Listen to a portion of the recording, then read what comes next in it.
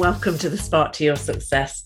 My name is TJ Dow, and I believe we all have a bright spark inside. When you find yours and light it up, not only do you light up inside, and that feels amazing, but you light up the world around you, allowing other people to feel that amazing too. What a great gift to give, not just to yourself, but to the world around you.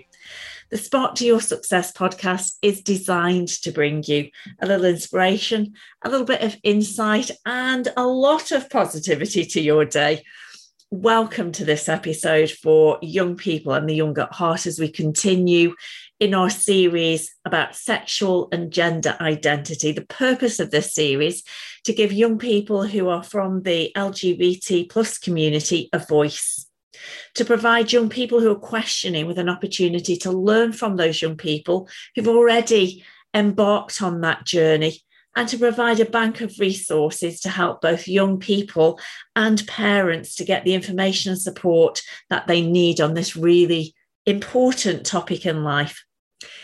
Today's episode, you will hear Tayshan, my beautiful daughter, interviewing Ryan, who is a gay man. The conversation is lovely, it's lively, it's honest, and it is hilarious in places.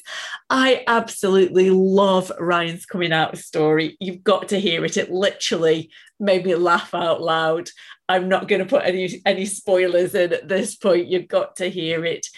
The topics that they cover in this interview that are interesting and varied. You'll hear thoughts on all sorts of things: heteronormativity, gay stereotypes, crocheting and baking to Dolly Parton and drag queens. And my favourite thing in this was that thought, that question: are we in a sexual and gender identity revolution right now in the world? Wow, what an amazing thought. So go ahead, listen in. You will love this interview. Ryan, tell us a little bit about yourself, what sexuality you identify as, pronouns, what you do, things like that.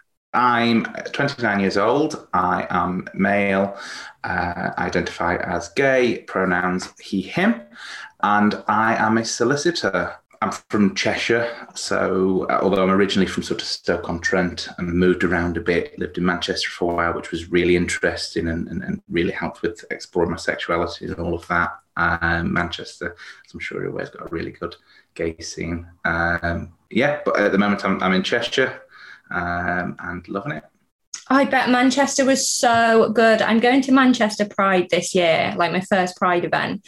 But Manchester is always somewhere that I've wanted to live because it's just so open and free, and there's a really good community there, isn't there? Yeah, I mean, I actually met my now husband in Manchester. Our first date was in Manchester. I went to university there. And to be fair, when I went to university, I wasn't out of the closet while I was at university, so I was in Manchester, but wasn't really exploring the scene that much. But then after I met my then boyfriend, now husband, we decided to move there, and it's just an amazing scene. I mean, obviously they've got Canal Street and the whole, gay village, but it extends outside of that. And Pride, you said this is going to be your first Pride event. I would be honest, out of all of them, I think Manchester Pride is the best, and you're definitely starting off really well. It's brilliant. It's such a warm, welcoming environment. It's just so nice. The first time the first Pride event I went to was Manchester Pride, and within about an hour of being there, in the middle of a street with a drink in my hand, around all these other people. And I just thought, yes, this is like, these are my people. And I'd never felt that before. It was really interesting. So I think, yeah, you're going to love it. It's absolutely brilliant. Oh, I was excited anyway, and now I want to go now. I can't believe I was late. It's so nice. The whole experience, normally, I don't know if it'll be different this year, because obviously things are a little bit different generally this time. But I think you've really got to experience the whole weekend, even on the last day when everybody's going home and it's all the energy drops off. But they usually have a vigil at the end to sort of remember all the people and all that. And even that, like, to go from the highs of partying in the streets to the remembrance sort of vigil, it's absolutely awesome. You're going to love it. Oh, that sounds amazing. You've kind of touched on it a little bit there, but when did you realise you were gay? So you obviously said you weren't out when you were at uni. So just tell us a little bit about that journey. I always say I was a late bloomer, but actually, speaking to other people since, I realised that people come out a lot later than that. But for me, I thought that I was coming out quite late, and I suppose in comparison to a lot of people, I did. I came out it was after my 21st birthday, but closer to 22. Before that, I had some feelings of, attraction towards men, but I'd denied it. I pushed it down. I convinced myself that it was a purely sexual attraction and that I was always going to end up with a wife and kids in a heterosexual marriage. And that was just the road that I was on. And yeah, the turning point was when I just was randomly talking to somebody, to a guy, and I started to feel romantically attracted to him. And that was the first time that had happened. And then it was a case of, okay, what's this? What do I do with this? And very quickly the realization happened that, I did the thing that a lot of, I say gay men, it may happen to other members of the community as well, but coming out as bi first, and then, 6 months later, 12 months later, whatever it is, saying, actually, I'm not. That was sort of a gateway. And that's not to say that obviously, there are lots of people out there who are bisexual, but for me, it was one of those where, maybe I'm bi, because I hadn't fully given up yet the idea that maybe I will still end up with them. Very quickly, within about 6 months, I realised that I'd not been looking at any women. I'd not been attracted to any women. And that, once that lid came off, the part, it was like, yeah, I'm gay. Do you think, because you said that you thought you were going to get married to a woman and you always thought that was the case. Do you think compulsory heterosexuality came into that you thought that was just what you had to do, or was it something else? I think so.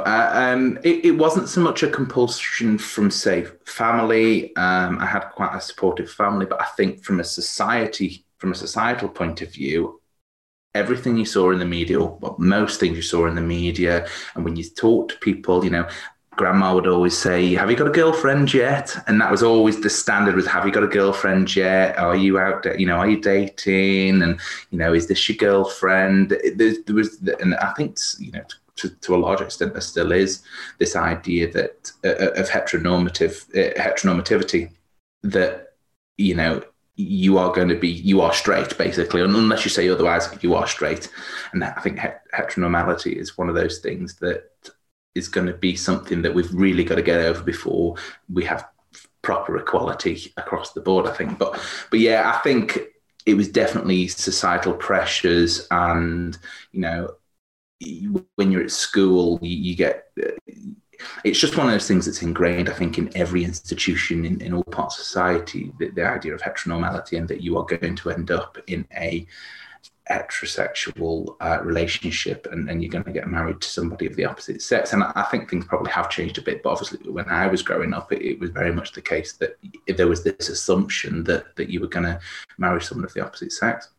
Yeah, no, I definitely agree. I think in terms of I think it starts with breaking the cycle of heteronormativity starts with, like you said, not asking kids, have you got a boyfriend? Have you got a girlfriend? Not assuming that they're going to be straight, because don't get me wrong, being heterosexual generally is what not most, but a lot of people are. But being part of the LGBT community is so much more open now.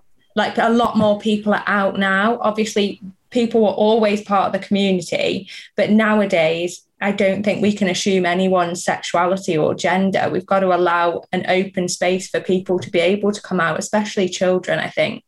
Yeah, I think that's definitely the case. I mean, heteronormality is something that we've really got to get past. And I think it makes it so much easier for people to come out of the closet if they know that it's, the idea that one day we won't have to come out of the closet. I don't know whether that will be the case, particularly not in your life, in my lifetime. But the idea that there's less of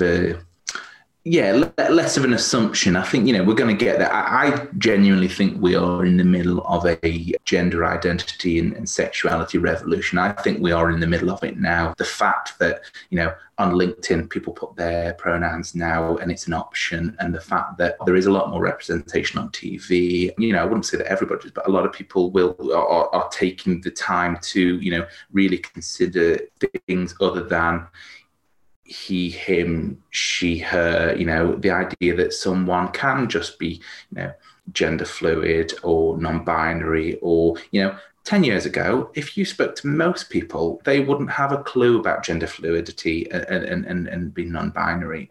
Now it's a conversation that's been had enough times that even if people don't really understand it, they've heard the terms now. And I think that's what we've got to start with, is getting the terms out there, getting people familiar with it, normalizing it, and then eventually we'll start to break down the heteronormativity and the idea that everybody's straight unless they say otherwise.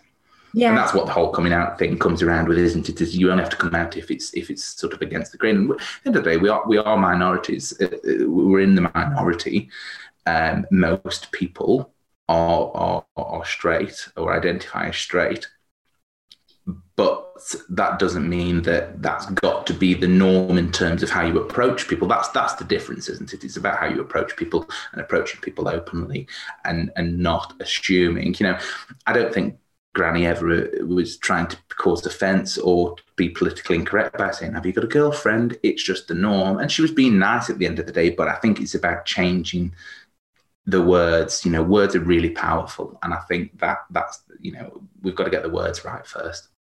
Yes, I definitely agree. I think like what you said about getting the terms out there and people maybe not understanding, the first step to understanding is knowing the terms, then you can begin to understand what they are. And I think social media platforms, Instagram have done it, LinkedIn, like you said, have done it, putting pronouns in as an option is so helpful. It's such a good step because it's obviously been an ally to the community by doing that, but also it's starting conversations. Like I put my pronouns in my email signature at work and it started so many more conversations. Like I work in the motor trade currently, which is a very like male dominated industry. It's just the whole industry itself is very old fashioned generally. And I had so many conversations with people who I never really like heard about pronouns. They didn't understand it at all. And we had conversations about it. They told me they'd gone and researched it. They found it really interesting. And it's about having that conversation and opening people's minds up to it. I was scrolling through Facebook the other day and I got an advert for a book, and the title of the book escapes me at the moment, but it was basically a book that just had, it was almost like a dictionary for the LGBTQ community and all these different words, and it wasn't all just gay lingo, all the stuff that stereotypically gay people say. It was other things, talking about all the different sexual identities, gender identities, all of that was in there. And I thought, and it was done in a really light-hearted, colourful, illustrated way. And I thought, that's the sort of stuff that's going to make it so much easier for people to come out and be comfortable expressing themselves as they want to, because people will understand more and people will be more accepting of it because they understand it. Because at the end of the day, a lot of prejudice, whether it's to do with people being anti-LGBT, people being racist, a lot of it comes from ignorance and lack of knowledge. And I think, if we can educate people, we can dispel some of that ignorance. And people are scared of what they don't know about. And the more we can teach people you've got to start really small. And that's why I say getting those terms out there. It's a little step, but once people become familiar with them, then you can explore them, you can talk about them more. I mean, you said about being in the motor industry and it being very male dominated and quite old fashioned. The legal sector is traditionally one of the most traditional industries out there. And that's not to say that, they don't treat everybody equally. They do. And I've always found that everybody I've spoken to has been really open and really encouraging. But generally, it's one of those industries that is slower to pick things up than others. And so, whilst I've never had to, really struggle in my industry, in terms of nobody's been treated me adversely, you've got that self-consciousness of, well, most people aren't, I've come across haven't been bothered, but I'm worried about what if they are bothered. That's the thing, isn't it? It's about sometimes it's not necessarily that people are going to treat you any differently, but it's the fact that because we know what society is like, and yes, we've come so far, but we've still got so far to go. Because we've got all of that going around in our heads, you're always wondering, well, will this person be the one that calls me a slur, or something worse? It's always there in the back of your head. We're definitely progressing, but we're not there yet. Yeah, no, I definitely agree with that. We touched a little bit about coming out. So did you ever feel the need to actually come out? Obviously, it's a process, it's continual, it happens all the time. But initially, did you feel the need to come out? Yeah, I mean, I had to come out to myself first at the end of the day. As I said, I'd suppressed it and denied it for so long that I had to really confront it on an individual level first, to say, okay, you're having these feelings, you're gay. That's what you are. And I had to accept it myself. And then what I did is it was a very slow process. So first, at the time I was working in a coffee shop, and the first thing I did was tell a few people at the coffee shop, because I was like, I work here 3 days a week. I was already planning on leaving soon, so it didn't really matter, because if it didn't work out, then I could cut those ties if I needed to, which is awful to think about now, looking back, that, you treat it so transiently, but that was just work for me. I did that. They were all accepting. So then I was like, right. Next, I told a few more people, and then it was time to tell my parents. And so I knew I'd got to tell them. My mum had asked me a few times growing up whether I was gay. She obviously saw it before I did and realised, but I denied it so many times that when I eventually did tell her, she was surprised. She was genuinely surprised, because she said, well, you told me so many times that you weren't, that I just accepted that you weren't.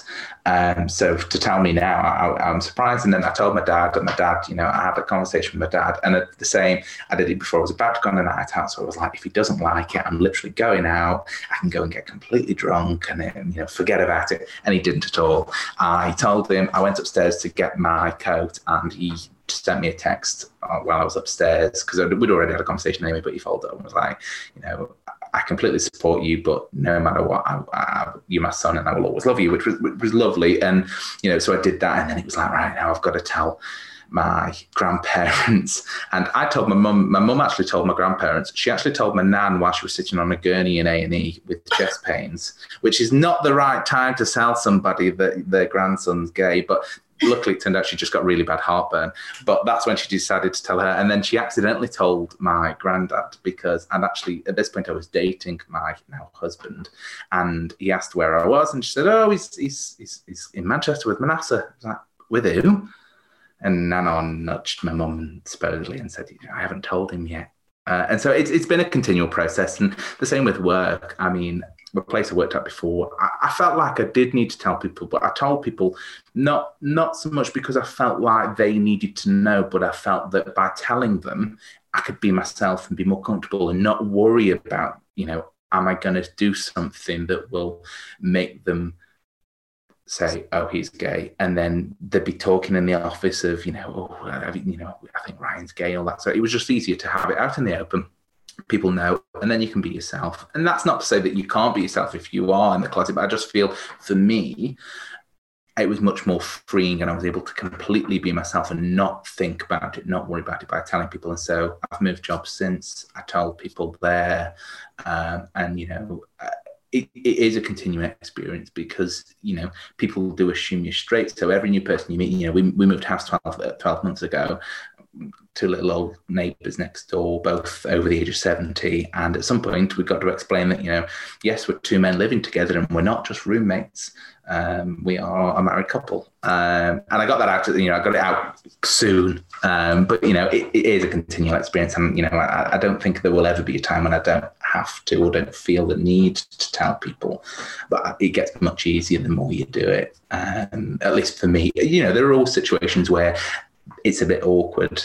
Clients will sometimes say, and I don't tend to talk about personal things with clients, but, you were chatting about something and the client, just being polite. That's what it is half the time. It's people being polite saying, well, how does your wife, do such and such, or, what does your wife think? And thinking, well, what do I go along with it? Or do I say, actually, my husband, and I didn't, it's a continual process, and there will always be times where it's a little bit more awkward than others, but, it definitely does get easier the more you do it, because you sort of know how to do it quickly, get it over and done with, get it out there, and then get on with the rest, whatever the rest of the conversation is. Can I just say, I absolutely love your grandparents' coming out story. That is probably like one of the best coming out stories I've heard. I love that. I just don't know why, when someone's been rushed into A&E with chest pains, why you'd think, now's the time. Either she was trying to do her in and she was, it was the next step. Wasn't the case, obviously. I just don't think she was thinking at the time. It was very quick. So, there wasn't a long process. I think it was a matter of days between me telling my mum and telling my nan. But I think we just all happened to be together. It was probably about 3:00 in the morning, because I'd had a call off my mum saying, your nan's been taken into hospital. She's got chest pains. We're going to go up to the hospital. And then she just came back and said, I've just been seeing Anna, and by the way, I've told her you're gay. I was like, what do you mean you've told her now? What a time to tell her. It's brilliant. Yeah, it always makes people laugh when I tell them. That's my best. That's my best. That's my best coming out story. I think that is that's my favourite one that I've heard so far. That is incredible. What a time to do it. What a time. Yeah. So you've said people are generally accepting. Have you ever experienced any homophobia or anything? What was it? I suppose you didn't go through it in school because you weren't really out, but have you ever experienced any homophobia or anything? Well, in school, I actually did. And I think it was probably because I was exhibiting stereotypically gay traits. I just didn't identify as gay yet.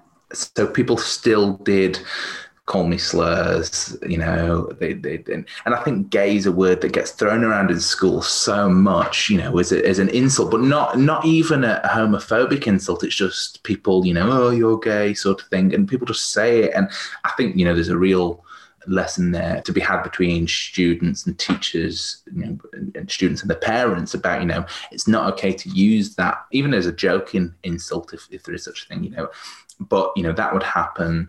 I remember being sort of 18, 19, walking into town and somebody shouting out of their car window at me. And all I was doing was walking along. I wasn't, doing anything that I would consider to be flamboyant, or I was just walking down the road with my headphones in and they shouted out the window. More recently, even in Manchester, maybe 2 years ago, we were at some market and I was in some guy's way. He wanted to get past in a hurry, and I didn't hear him, but my other half did. Said, just move away. It just wasn't worth the confrontation. So I have experienced people saying things, but I think as long as you're not in a position where you feel like it's not safe. I've never felt like I was going to be hit or anything like that by anybody, but I have had people say things, and as long as you know that it's safe, I'm the sort of person that will just ignore it. It's not worth, in that moment, it's usually not worth, at least in my opinion, it's not worth really confronting. Usually there are times when it's I will pick people up and say that's wrong, but sometimes you just know it's really not worth it. And it's usually the people that shout stuff on the street. Obviously, when they're driving past in a car, you can't really, say anything. But I would say generally, my experience as a gay man has been quite a positive one. I've not really had many, apart from, as I say, being called the odd name. I've not really experienced, and as in a family setting, I've been really fortunate, and it's definitely a privileged position to be in, that all of my family have been accepting of my sexuality, and nobody's ever made me feel uncomfortable. First time I took my boyfriend as he was then, home, nobody made me feel like that was awkward. I've been really lucky actually that that's been the case, and I know that a lot of people don't get that same experience. As I say, ignorant people will always make passive comments, and usually that they are, that's where it ends. And again, it's one of those things that it shocks you the first few times, but I think after a while, you sort of almost come to expect it. Me and my husband are very, what we would say, hyper vigilant when we're on the streets. If we're walking, we're holding hands, and we see a group of teenage boys or lads out on a night out, we will usually stop holding hands, because we don't want to draw attention to ourselves, because we don't want to put ourselves into that situation. And that's the thing, really. I think with knowing we've got a lot still to do, the fact that people will say to me, oh, I saw two men walking down the street holding hands, isn't it lovely, we've come so far. And I'll say, well, yeah, that's great, but we need to get to a point where you don't notice them holding hands. Because until we get to the point where it's normal for two men to hold hands and you don't feel the need to comment on it, it's not normal yet. Yeah, I definitely agree. It's sad that a lot of people in the LGBT community don't feel safe necessarily expressing any kind of affection with their partner in fear of what someone else might do. And in terms of obviously I've never thought about it like that, not commenting. When we get to a point where we don't comment on it, that's when we've kind of made progress. And I think the same about media, in films and TV shows, there's still now, if there's a gay couple or anyone in the LGBT community, and it's a good storyline, there's quite a few different people involved and relationships involved, and still now I think, wow, that's amazing that they've included them, they portrayed them so well. But sometimes I watch things and it's just so seamlessly included into the storyline, and I watch it and I just think that's how it should be. They haven't pulled them up for being gay or whatever. It's just seamlessly worked in. There's no big deal about it. And that's how it should be, rather than kind of putting them on a pedestal. Oh, look, wow, they're gay. That's amazing. Look how good they are because they're so brave. And it's we don't have to portray it like that. That doesn't have to be how it is. It can just be a normal part of life like it is in society, and we can just get on with it and enjoy it. Yeah, it's funny. I was thinking about that the other day, about, even I, when I see it on TV, it's oh, well, yeah, this is a film that's got gay people in it, maybe we'll give it a go. But usually, yeah, they get introduced as, oh, this is my gay best friend, or it's made obvious to you. And you've obviously watched things that have been a little bit more subtle with it. I haven't really found many things where I've not had anything where I've watched something and then halfway through a film or halfway through a series, you realise, oh, actually, yeah, they're gay. It's always, the signs, they really signpost it. I think in the last 5 years, the media have gotten a bit better with it in terms of the sort of gay people that they show on TV and film, because 5, 6, probably even longer years ago, well, definitely longer, if gay people were shown in films and TV, they were usually thin, pretty gays who like to go out and party, or were best friends with a woman. And almost always, and I would say until the last few years, any relationships in a series or in a film that had a gay couple in usually ended with either one of them cheating or them breaking up, and that's all you kind of had. Or you had the other side, which was the big oversized, bubbly gay who was really camp, and to be fair, if I was going to fit into any sort of category, that's sort of the way I would go. But you had those, you got two choices, and that was it, and they were choices. And people aren't like that. Like you say, you know, in normal life, you know, you can meet people, and people have said to me before, "Oh, I didn't realize you were gay." You know, and again, I'm quite fortunate that I can pass for straight in certain situations, and it does make it a lot easier sometimes from a social point of view if it doesn't come up because nobody realizes. But yeah, I think TV and media needs to get to that level where we're just normal people. We just happen to like men. Yeah, no, I do completely agree. We're doing a bit of back and forth here because I want to cycle backwards to how you were saying sometimes, obviously you've had people shout at you in the street or like push past you and say slurs and things like that. And you mentioned kind of it's not safe to pull people up for something in certain situations. And those people who pass you and say slurs, it says a lot more about them than it does about you. But I just want to talk a little bit about allyship and how important it is to pull people up for things when it's safe to do so, because that, again, is how we start changing society and start changing how people understand it. And the terminology that people use, like so often I pull people up for saying things that are just normalized in society that shouldn't be. And like anyone who knows me knows I am somewhat of an activist in terms of like feminism, LGBTQ plus rights, anti-racism, like anything I hear that could fall under those terms that I don't think is right, whether it's intentional or not, I will pull people up for it because I think it's so important. And I would expect other people to do that for me. Like if I say something that isn't, I don't want to say politically correct, but doesn't fit the progress that we need to make, I want people to pull me up for it. And I think that's what needs to change in society. I think it's really important. And that is part of being a good ally to any kind of community. Would you agree? Yeah. So, I mean, you know, there are very definitely situations where I feel like I wouldn't pull somebody up, and it's usually because it's either not worth it, because there's somebody on the street and they seem the sort that could get aggressive if you did confront them about it. And you know that, you know, when you see it, you know those signs.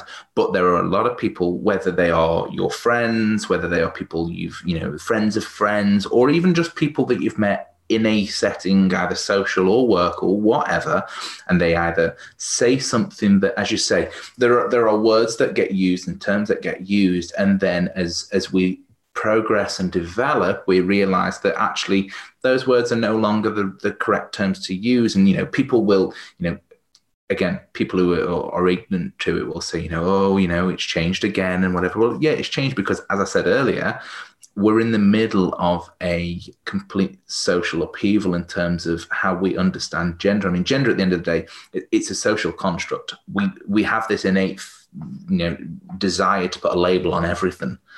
And so, you know, trying to fit someone's gender identity into a box is really difficult. And, you know, and so we're still learning. We're all still learning. You know, I will hold my hands up and say that I have said things that I've thought were normal, and somebody has said, actually, you know what you said, I get why you said it, but it's a little bit problematic for these reasons. And, you know, you feel so embarrassed and so upset because you were trying, but you just missed the mark slightly. And so you learn, and we're all still learning. You know, nobody has all the answers. You know, even you know, people who, you know, would deem themselves social justice warriors. You know, I know people who really that's what they do, and it's their life mission to you know, make sure that everybody is understood and accepted. And even they will make mistakes sometimes. And yeah, it's all about picking people up, but doing it in the right way so that you're not just, you know, saying, no, that was wrong.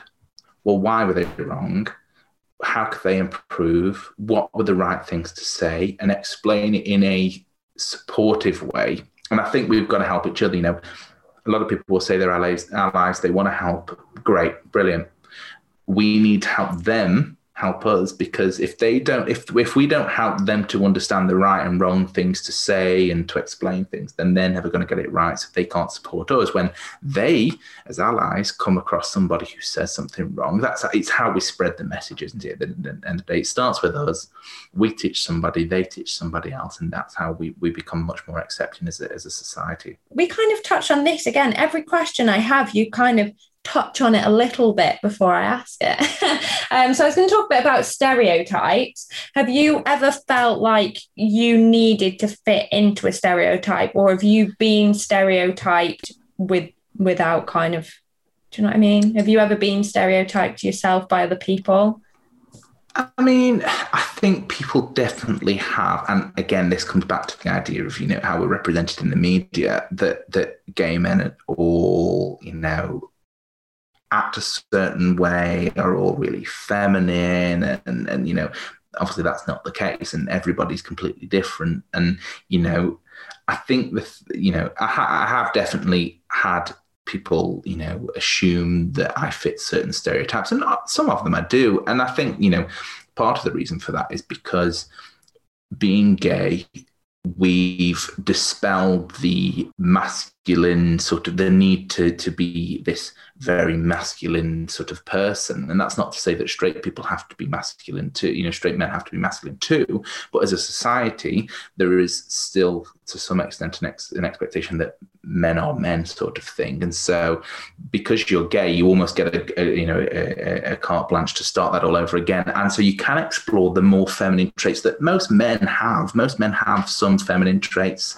and vice versa for women. I don't think, feminine traits and masculine traits are, what is feminine, what is masculine. I mean, I used to sit on the train crocheting on the way to work, and that is something that's, brilliant. Everybody, when I tell people that, they always, burst out laughing. The idea of a guy with a big beard in a suit on a train from Manchester to Stoke crocheting, and okay, that's quite a feminine thing to do. I garden, I bake, I do all, I can sew, all of that sort of stuff. So to some extent, I do sort of play into some of the, what people would label sort of a homely gay. I'm a very homely person, quite sort of, I fit into those stereotypes of being quite feminine in that respect. But, the way I hold myself isn't necessarily, what people would assume. And, people say, well, you don't walk like a gay, like gay people do. And I'm like, well, what do gay people walk like? You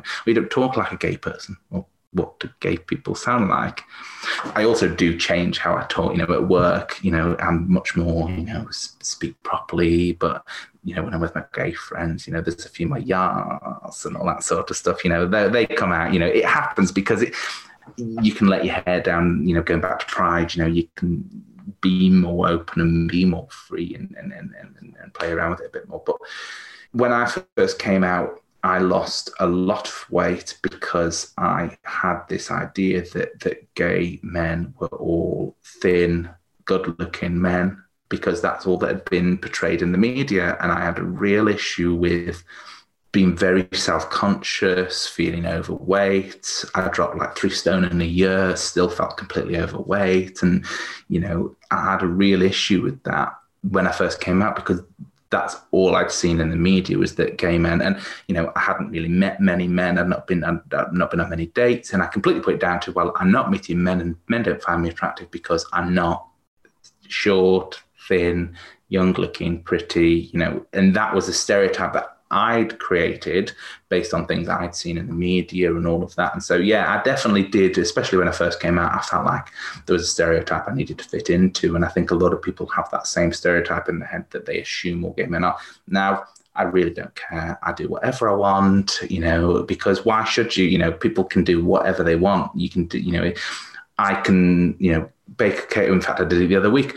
I was baking a cake whilst I was building a greenhouse and doing DIY outside and, doing very traditionally masculine things, DIY outside, and then, inside baking a cake and frosting, putting buttercream on it and, doing all pretty decorations.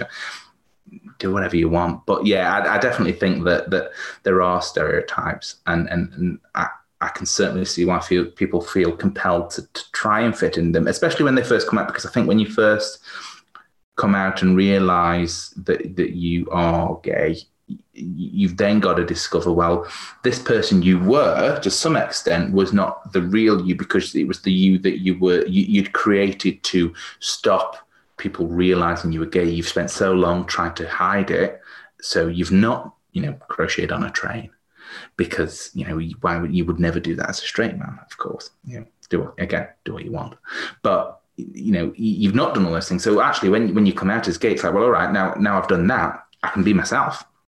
And then you've got to discover the new self. And, so I think especially at the beginning, it's very easy to say, well, okay, the new self is I'm going to do everything that all of these gay men on TV do because that's what gay people do. But, you very quickly realize that that's not the case, and you can be whoever you want.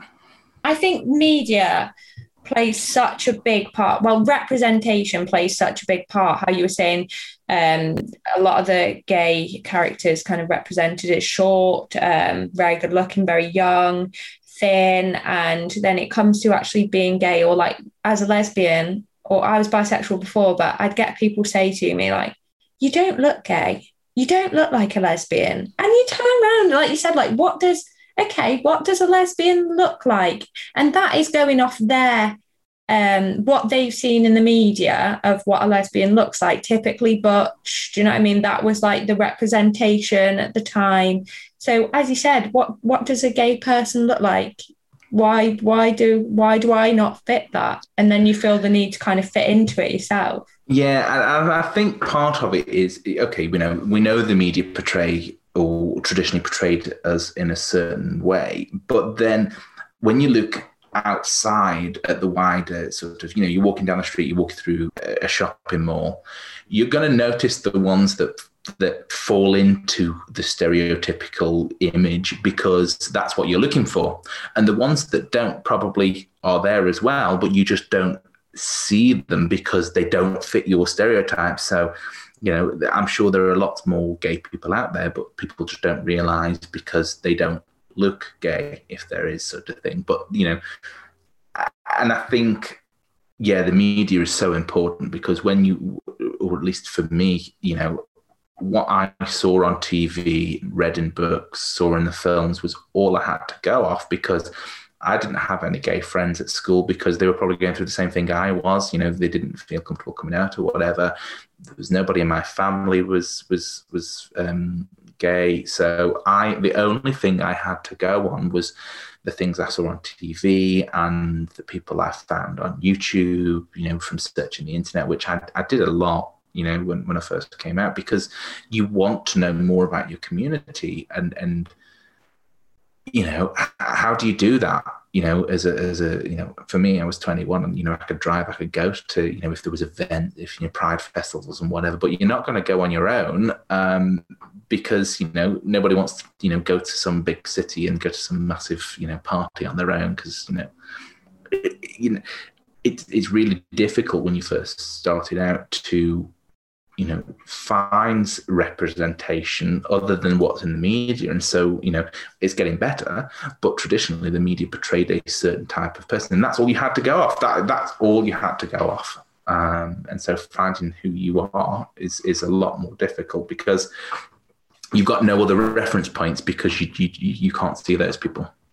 That's the thing, isn't it? That's why representation is really important. But as we've said before, it needs to be the right kind of representation because it can be done incredibly wrong. It needs to be the right kind of representation. So did you find any resources when you were kind of researching when you were younger that you found helpful? In terms of, actual resources, there were very few that I found, and I think part of that is because I didn't have anybody in the community to say, actually, have you read this book or have you seen this or have you watched that? So all I could go off was what was in the mainstream, and so there were plenty of things on TV that had gay characters on, Sex and the City, Will and Grace, all these sort of like sitcom-y things, but the people that were portrayed in them were, fell into those stereotypes.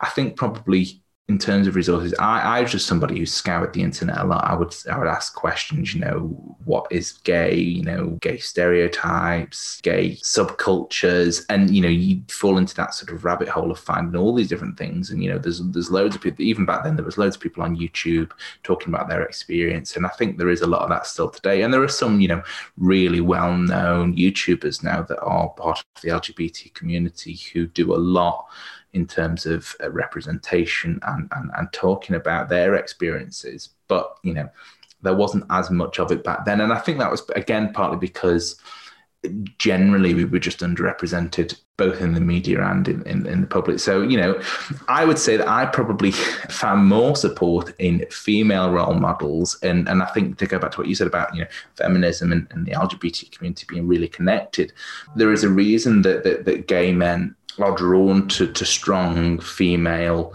characters and strong female presences. And I think, you know, it's because, you know, that there is no toxic masculinity. They are open, and you know, we can see in them some of the more traditionally feminine traits that we are exploring, and they're there because obviously they are, you know, straight women, for example. And so for me, you know, that's why, you know, I think a lot of gay men, you know, idolize female singers a lot. You know, Kylie, Madonna. I mean, I'm a massive Dolly Parton fan. You know, I picked like the campest female singer you could find. You know, she always says that if, you know, she hadn't been born a woman, she'd have been a drag queen.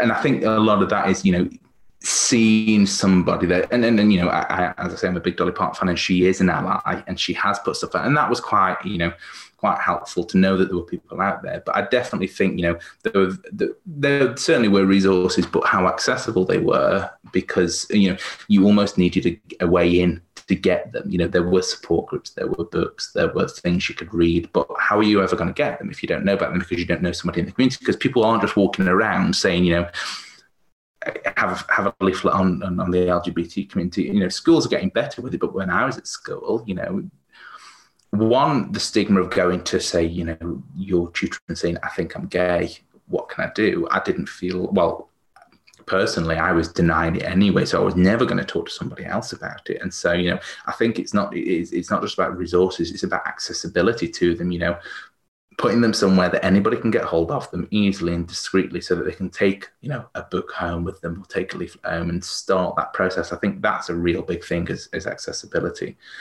you know, and I think a lot of people can do that, you know, parents, teachers, you know, people who, you know, the more accessible we make these things, the easier it is for people to discover themselves and have those conversations. Because, for example, a leaflet can be really useful. You know, if you don't know how to have a conversation with your family about coming out, one of these, you know, you can leave the leaflet lying around for someone to find, or, you know, you can, you know, use that as almost as a crutch. You know, I think, you know, accessibility is just as important as the resources themselves. Definitely, we're getting there, but we're not there yet. There's definitely, you know, before this interview, I was thinking about things in case things come up about resources and things like that, you know, and I searched on Amazon, you know, books for teenagers, LGBT, and there are loads, and the reviews are great, and, you know, and I'm sure most of them would be great. And in Amazon itself, you know, the ability to, you know, search and find all these books that you wouldn't necessarily find in a bookshop, you know, it makes it so much more accessible. And once you start, you definitely get into a rabbit hole of finding more, and it's a long process, but yeah.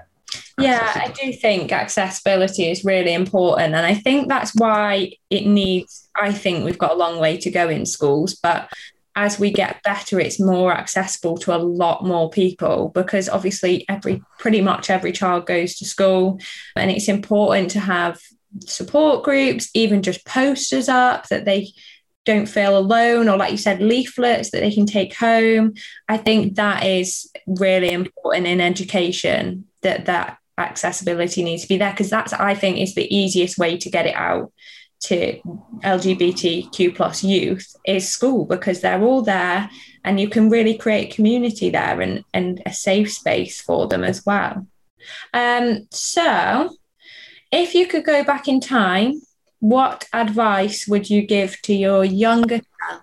I mean, I think, you know, given that I denied it for so long, if I could go back now, you know, I would say it's not just a phase. It's not just a, you know, sexual attraction thing. I do feel like coming out at such you know, at 21, I missed out on some of the things that I would have experienced as a teenager growing up in high school as a gay boy. I would go back and just say, you know, be yourself. And I think that works, you know, for everybody, not just for me.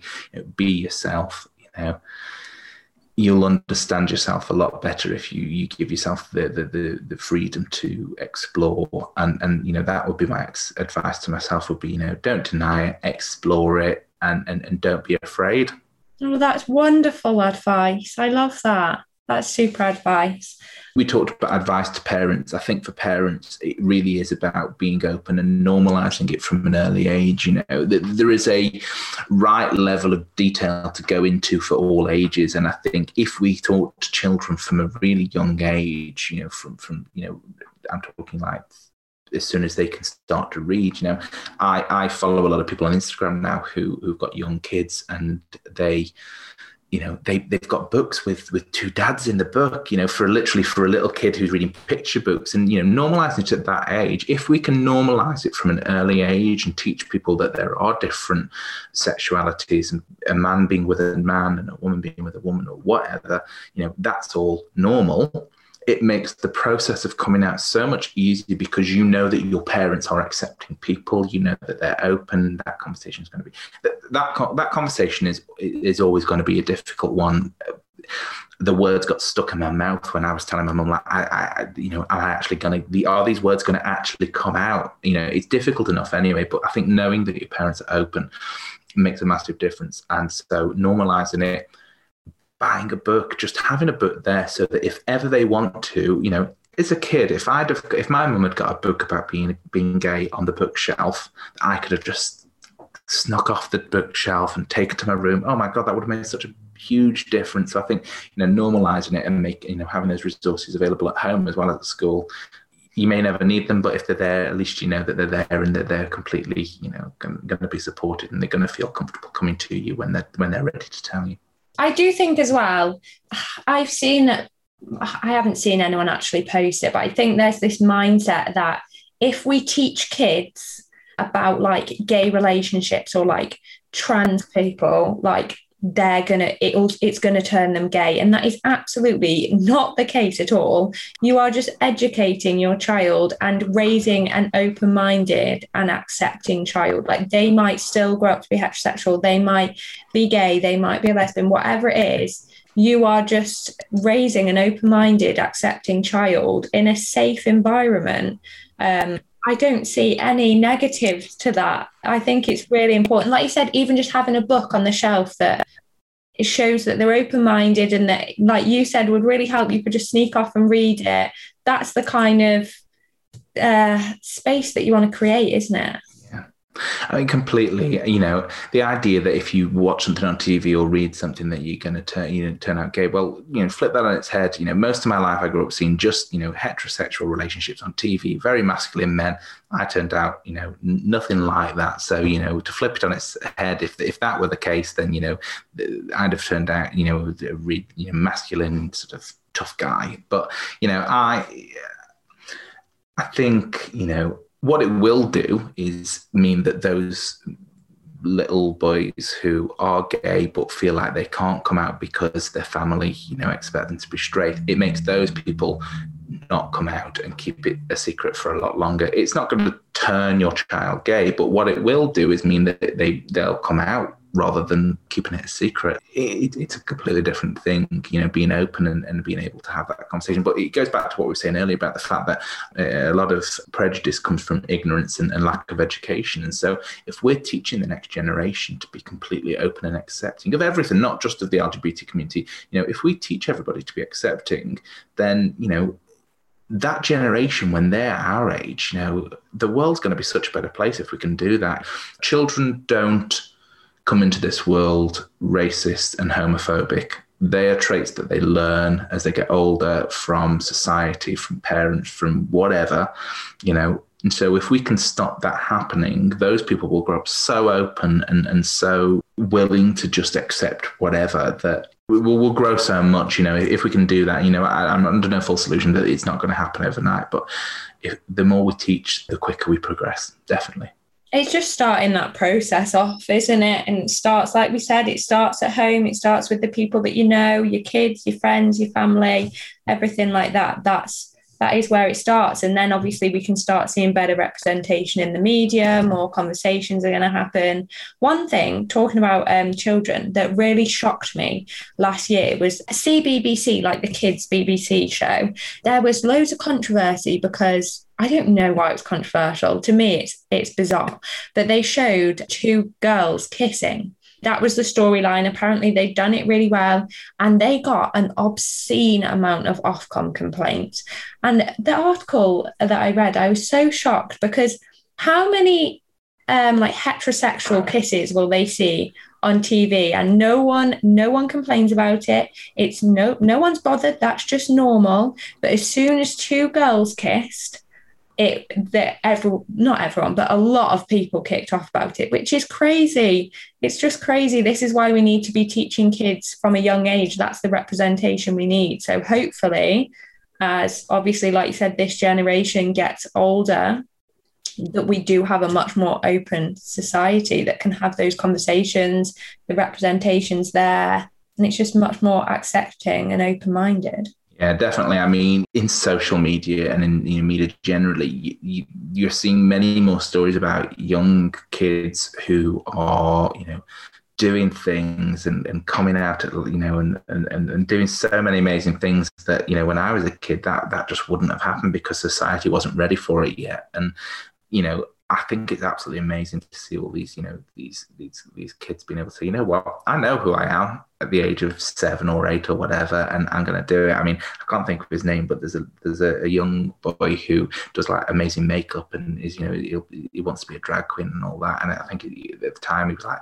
7 or 8, and I was like, good for you. Good for you being able to do that at your age, and I think, I'm sure that's down to the fact that his family are so open and supportive, but also he's growing up in a society that, okay, we're not there yet, but we are getting there. But I think it goes back to what we said earlier. We've got to educate the adults as well, because the adults are the one that are teaching their children the behaviors that they're going to then be with. And it's going to be really hard for them to dispel the idea that being gay is wrong if that's what they're taught. Whereas if we let them be themselves, they can make up their own decisions. And, I think things are so much easier when everybody is open and willing to have those conversations. And yeah, they're awkward conversations, they're not always easy conversations. And I remember one of the places I worked before, not long after I came out, to those people, one woman in her, she's in her mid-40s, got 2 young kids, and she says, you know what, I think one of my little boys might be gay, and I want to know as much as I possibly can now, so that if ever that conversation happens,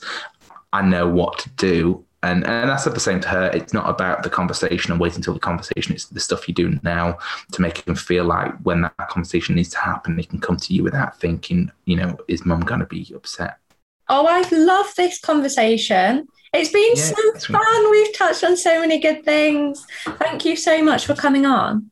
No, thank you. Yeah, it's been brilliant. I've really enjoyed it. It's even now I've got very few friends in the LGBT community. The ones I've got, we always have brilliant conversations like this, because we don't get to have them that often. And it's just great to be able to talk about it. And, hopefully with this interview, people will get to hear a bit more, get to understand a little bit more, and it'll make having those conversations a little bit easier. But yeah, it's been absolutely brilliant. Thank you for having me.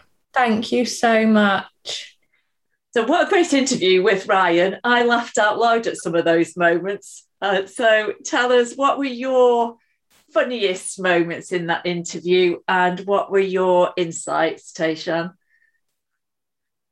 I loved this conversation. It was so fun. It was really fun. So funniest bits, one was part of his coming out story about how his mum told his grandma when she was on a gurney in A&E with chest pains, and thought that was the most appropriate time to tell her, although it turns out it was just heartburn. So, I mean, it wasn't fatal, but it's not the best time to be telling someone about their grandson being gay. But that was funny.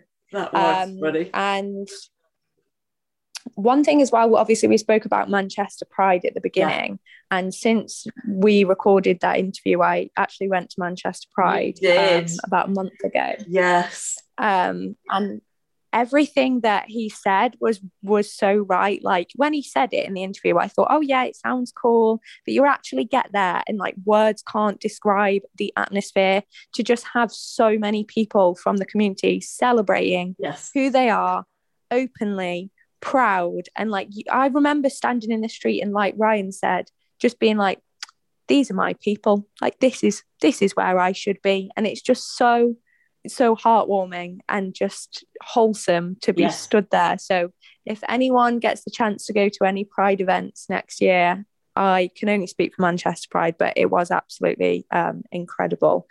So insights from the conversation. So like in a lot of conversations, comp het came up, so compulsory heterosexuality, how he felt that he was told by society he needs to marry a woman and have kids, and he felt like that was always going to be how it was, and he kind of pushed his sexual attraction to men down, and then realized, oh, actually I'm romantically attracted to men, and then had to kind of come out to himself. I think it's just really interesting how like compulsory heterosexuality in so many people's LGBT experiences is so prominent. Like pretty much most people that I've spoken to about it on the podcast, in my personal life, they pretty much all have the same kind of opinion and experiences when it comes to compulsory heterosexuality, which is super interesting. Another thing, there were so many things I loved about this conversation. You know what a feminist I am. I do. And we spoke about obviously toxic masculinity and about how being queer, like a gay man, it seems to allow the community to explore their femininity more, and how maybe a lot of cis het men don't get to explore that because of toxic masculinity.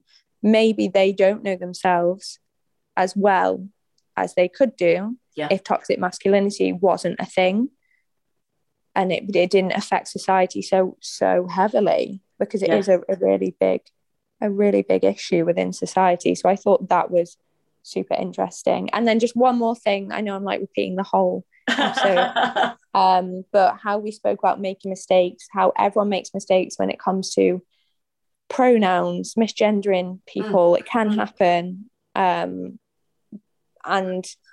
it's going about correcting people in the right way.